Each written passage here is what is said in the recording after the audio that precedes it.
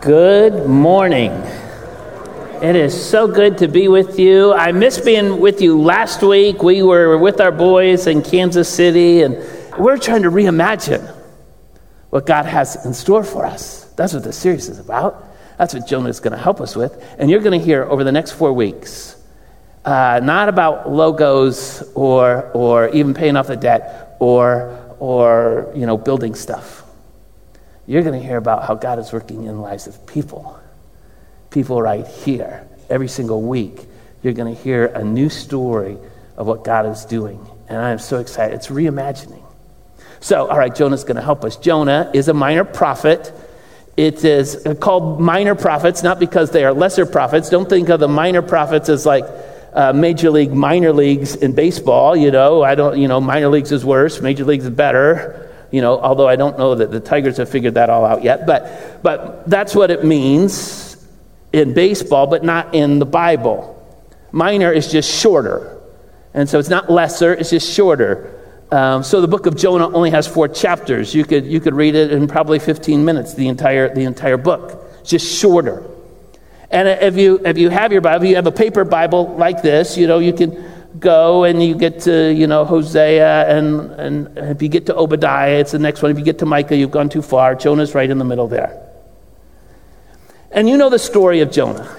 It's probably the most familiar of all the minor prophets. Probably if we went into our children's area, probably every single one of our kids would be able to tell you the story of Jonah. They know that in verse 2, chapter 1, God came to Jonah and said, "Go to the great city of Nineveh and preach against it because its wickedness has come before me." And they all know what verse 3 says, but Jonah ran away from the Lord and headed for Tarshish. We all know that. Jonah didn't want to go to Nineveh. Nineveh was the capital city of their enemy. It was they hated Nineveh. Everybody that Jonah knew hated Nineveh. Nineveh is terrible. Nineveh, boo, Nineveh, it's terrible. Go and go to Nineveh? Warn them of impending doom? No, send the doom. That's what they wanted to say. We're going to have a party when you send the doom. Finally, God is sending the doom to Nineveh. Nineveh is horrible. God, I don't want to go to Nineveh. And you know what happens? God says go, Jonah says no. And so he hops on a boat, heading as far away from Nineveh as he possibly can get. And as you know, the great big whale, fish, whatever, they throw him overboard. He gets gobbled up. He prays a prayer. That's chapter 3. We'll pray chapter 2. We'll be there next week. And God hears that prayer, and the big fish upchucks him onto dry land, proving you can't keep a good man down. That's just a bad joke. That's chapter 3. He goes to Nineveh, preaches a whale of a sermon. These keep on coming, they just one after another. People turn, which is surprising, really. Again, Nineveh was this evil, rotten, horrible place, and yet they repent. Jonah's from the northern kingdom of Israel. Nineveh, the Assyrians are going to eventually wipe out the northern kingdom of Israel. And the reason that happens is because the northern kingdom of Israel refused to repent. And here their sworn enemies are repenting. It was a powerful message. The message of Jonah is, listen, look what's happening there. And look around you. You say you're all holy, that you're almighty. They're the terrible enemies, but look what happened there. We're going to get there. That's 3 weeks. And then, what's crazy is that Jonah is mad about it. Oh, I knew you were going to do that anyway, Lord. That's why'd you send me. That's chapter 4. We're going to get there. So the whole book, I suppose if you were to take it as a whole, you'd say, well, what does this book teach us? It teaches us a lesson I've learned during the pandemic, that's for sure, and that people are crazy. They just respond in such bizarre manners. And that's Jonah, that shows us that. But it also shows us that God is extremely patient. He's been certainly patient with me. And I'm sure that you would say he's been patient with you. Well, the big lesson from Jonah, this first chapter, is that God loves everybody. If God loves the Ninevites, for crying out loud, then God surely loves anybody. Again, I told you they were wicked. The Bible tells us they were wicked. The capital city of their enemy. The Ninevites were known to be brutal. They not only would conquer a country, but they would brutalize, they would terrorize those people. The prophet Nahum says that they plotted evil, that they were cruel and plundering, that they were endorsing prostitution and witchcraft. Evil. Evil, evil, evil. Sodom and Gomorrah type of evil. God, send them, fire and brimstone. No, he sent them Jonah. It shows us that God loves everybody. And the fact of the matter is, if we're going to be followers of Jesus, and you know this already, Jesus said, love your enemies, that we've got to love everybody too. That's point number one, right? We're connecting people to Jesus. Everybody needs Jesus. We got to love everybody. How are they going to know Jesus if we don't love them? If we throw up our fist or picket signs or whatever else, shout and holler and yell at them, do you think that's going to show them that Jesus loves them? No. How are we going to love them? We've got to love them. And how do you love them? It's more than just saying it. That's easy. My dad used to say, talk is cheap, and he's right. It's showing it. Showing you love people. How do you show people you love people? Well, you do the things that Jesus told us to do. You care for the poor. You reach out. You're there for people. Sometimes it's just sitting with people. Sometimes you don't have to have the answers. I don't have the answers always. Sometimes it's just sitting with people and being with people and letting them know that you're there, that you're a friend. That's what we're talking about here. So, Jonah, the first big lesson is if God could love the Ninevites, we better love everybody. The second big lesson is again, it's one that you already know. We have a choice. Jonah had a choice.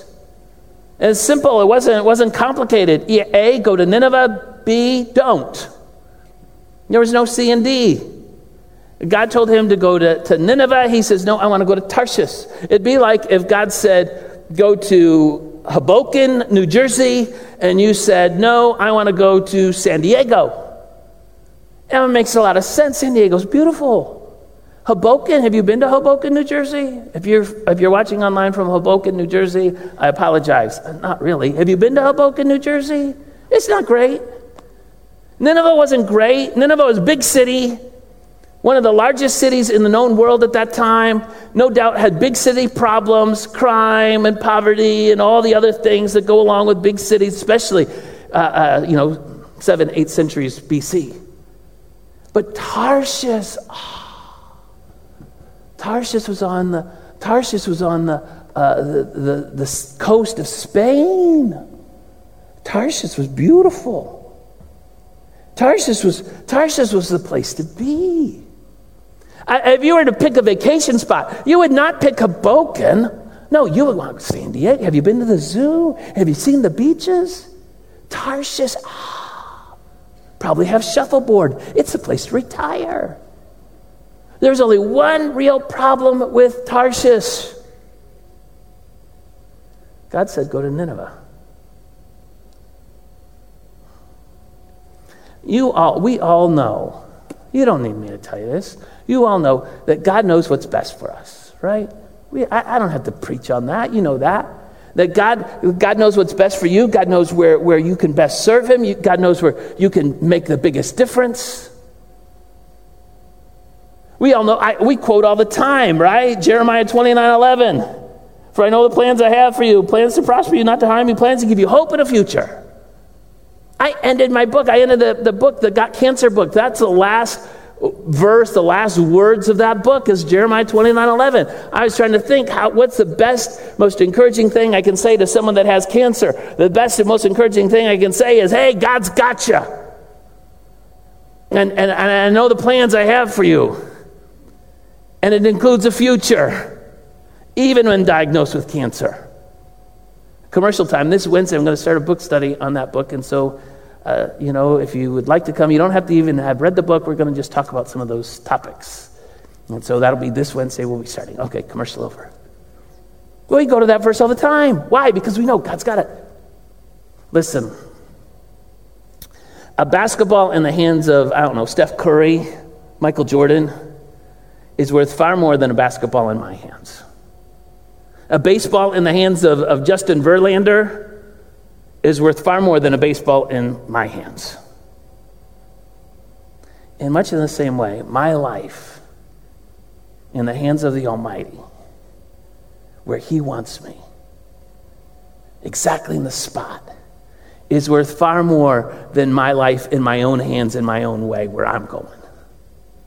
I can accomplish far more when I'm in the Master's hands than when I think I can handle it all in my hands. Does that make sense?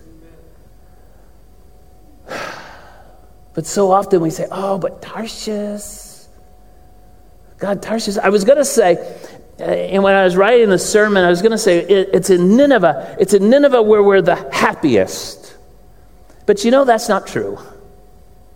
Sometimes we can be exactly where God wants us. And happy is kind of a passing thing. Happy is a surface level. Happy is determined by, maybe what I ate last night, or how the game went, or how the evening went, or whatever, how our spouse was, how our school was, all those things. Happy is determined like that. But no, God wants us, when we're exactly where God wants us, in His hands, it may not be happy, but it brings a deep peace. There is a deep and lasting purpose and fulfillment when you know you're exactly where God wants you, doing exactly what God would have you to do. That brings a deep satisfaction. So God may come to you and say, hey, big plans, go to Nineveh. Now for you, go to Nineveh might sound like, hey, teach the junior boys Sunday school class. Oh, that's scarier than Nineveh. Now, your Nineveh might be lead a small group.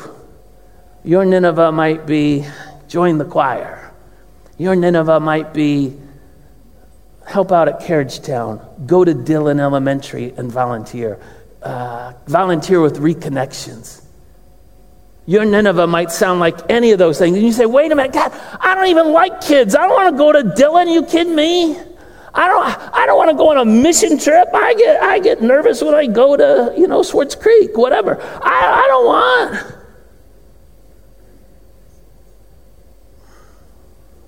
You have a choice. I guess lesson number 1 from this book is God loves everybody. Connect people to Jesus. Number 2 is we have a choice. I think a third lesson from Jonah in this first chapter is that we can try to hide from God. Maybe that's a lesson. We can, but you can't. You can't hide from God. I've known people who have run from God, who have gotten upset and tried to eliminate God from their life. You've known people like that. But God knows exactly where we are. God knows exactly what's going on. God knows what you did last night. God knows what you said to your spouse or to your teacher or to your boss or under your breath. We can't hide from God. Of course, you know that. Where are you going to go? We can run. We can try. We can be like Job's wife. What does Job's wife to her? Curse God and die. Thank you, honey. Thank you very much. We can do that. Of course we can. But where are you going to go?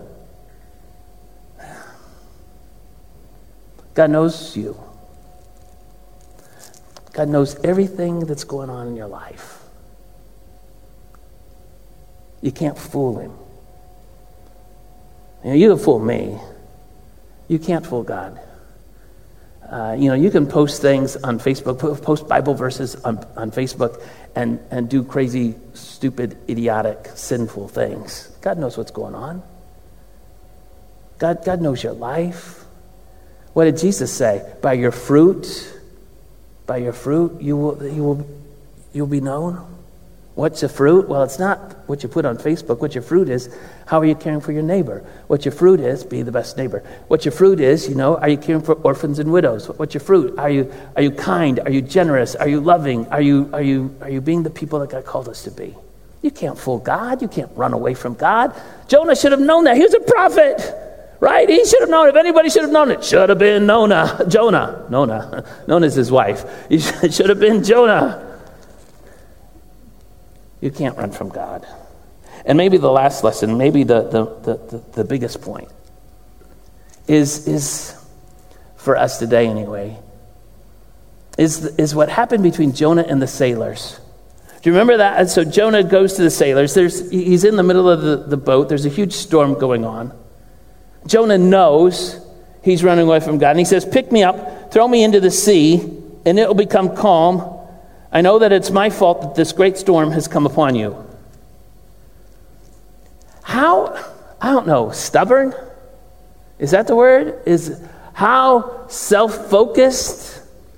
How dumb? I don't know what word to use. Can it be to know you're the cause of what's going on, and the answer is just following in the direction that you want? How stubborn, bullheaded do you have to be to say, just throw me in the sea? I'd rather die than go there. All Jonah had to do to calm everything down was say, boys, man, I made a big mistake. And I don't need to be not in Tarshish. I need to be in Nineveh. We got to turn this boat around. Turn the boat around, boom, done. But that's not what he says. Pastor, is there other stubborn people like that? Are you kidding me? You should read my emails. Yes, I know so many people that know exactly what God would have them to do. But they refuse to do it for whatever reason. They know they need to apologize. They refuse to do it. They know they need to forgive. They say, there is no way I'm going to forgive them. Instead, I'm going to be miserable. Why would you choose to be miserable? Why would you choose to be stuck? Why would you choose to be thrown overboard when you can experience the joy of the Lord? But people do it all the time. And those sailors, they didn't want to do it. Verse 13 of that passage in chapter 1 says this, instead, Jonah says, throw me overboard. Instead, the men did their best to row back to land, but they couldn't, for the sea grew even wilder than before, or tempestuous as before. Those sailors, they wanted to come alongside Jonah. They wanted to help Jonah. Listen, man, throw me overboard. No, we're not going to do that. We're going to help you. We're going to get you to where you need to go. I think that's a good lesson for us. If there's 4 lessons, first, God loves everybody, and we have a choice as to if we're going to follow God's direction and will, and you can't hide from God. We can't fool God. But this last one is we really do need to help each other. You know, we're not called to be lone rangers. What's the second point? Connecting people to Jesus. Jesus changes everything. Second point, growing together. We need to grow together. What does that mean? Well, it means that nobody has made it. All of us have issues. We sometimes try to hide them, but we all got them. And we need everybody. We need our seniors. We need our young people. We need our teenagers. We need our young marrieds. We need everybody. We need everybody. We need everybody to be the church. Everybody has something to contribute, and everyone will be benefited by their contribution. That's what we need. Oh, Pastor, it's a big church. You don't need me. Yes, we do. There are so many. Every single area in our church needs people to volunteer. Every single area. We could have, honestly, John, we could have probably 10, we could have 20 more small groups. And you could be a small group leader.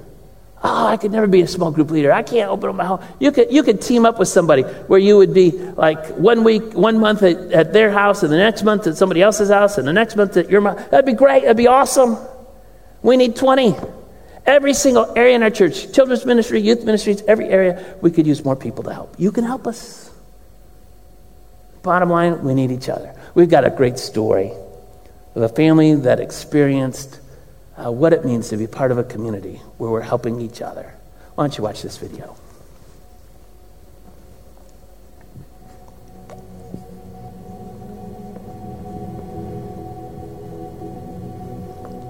My name is Jason Chapin, and I've been at Central since I was real little. This is my wife, Christy, and her and I met here in 2001 and have been here ever since. We have two boys. Tyler is 16 and Connor is 11. And back in January, Tyler woke up and ended up having a seizure. Rushed him to the hospital. It was a long day of testing with doing an EEG and waiting for the test results. Then he was diagnosed with epilepsy. So that's kind of changed our world a little bit, but we're just continuing to trust God and move forward every day with our new normal. When I had my episodes, I felt support through the church in many different ways. I got texts from like Pastor Amanda and Pastor Joey, Pastor Tyler. I remember when I was laying down in the hospital bed, my mom told me that the church whole staff prayed for me. And I came back to church for a Wednesday night thing. It was either the day after or 2 days after. And when I walked into the church, everyone asked how I was doing, and it made me feel very comforting, very loved. I just remember I was really nervous for Tyler to go back to school after he'd been diagnosed. It took a couple weeks to get going back to school. The day he was supposed to go back, we would get text messages from some of our friends, or phone calls, just say, hey, we know Tyler's going back to school today. We're praying for you. We're praying for him. I think it's important for people to take the time and invest their lives into the church as a community, to make the effort to let yourself be vulnerable enough to come in and to begin to build relationships, to begin to build that network within the church and let it grow as you grow. Interaction with people and people caring for you, you begin to have that feeling, the safety net around you, the ability to share your issues with people and to begin to be able to talk to people and work through your own issues. And then, as I've found in my life, as I begin to focus on other people and try to serve other people, it's amazing how the Lord uses that to heal me. In 7th grade, I started playing drums for the Trek band, and I did that in 8th grade. And then I started playing drums in 9th grade for the Peak band, and I've been doing that up until now, where I'm still drumming. I play drums for Joel on Sundays sometimes, and then a couple years ago I started working with Jordan and the tech team, doing stuff as simple as making lyric slides or switching a camera angle. You see how it all comes together, and seeing on Sunday morning, looking out at all the people, all of them hands raised and just singing and worshiping and them all being moved. It's an amazing sight to see. My hope for our children when they go on to the next level of their life, out of our household and on their own, is that they continue the same passion that they have of serving Christ and serving their church. If I could encourage parents, I would encourage them to get their kids involved, bring them to Sunday school and the Wednesday night activities or the youth group activities, and encourage them to serve and be part of the community of the church. It's amazing to watch them grow as they serve and have a passion for coming to church and being around the community of believers and wanting to continue to grow.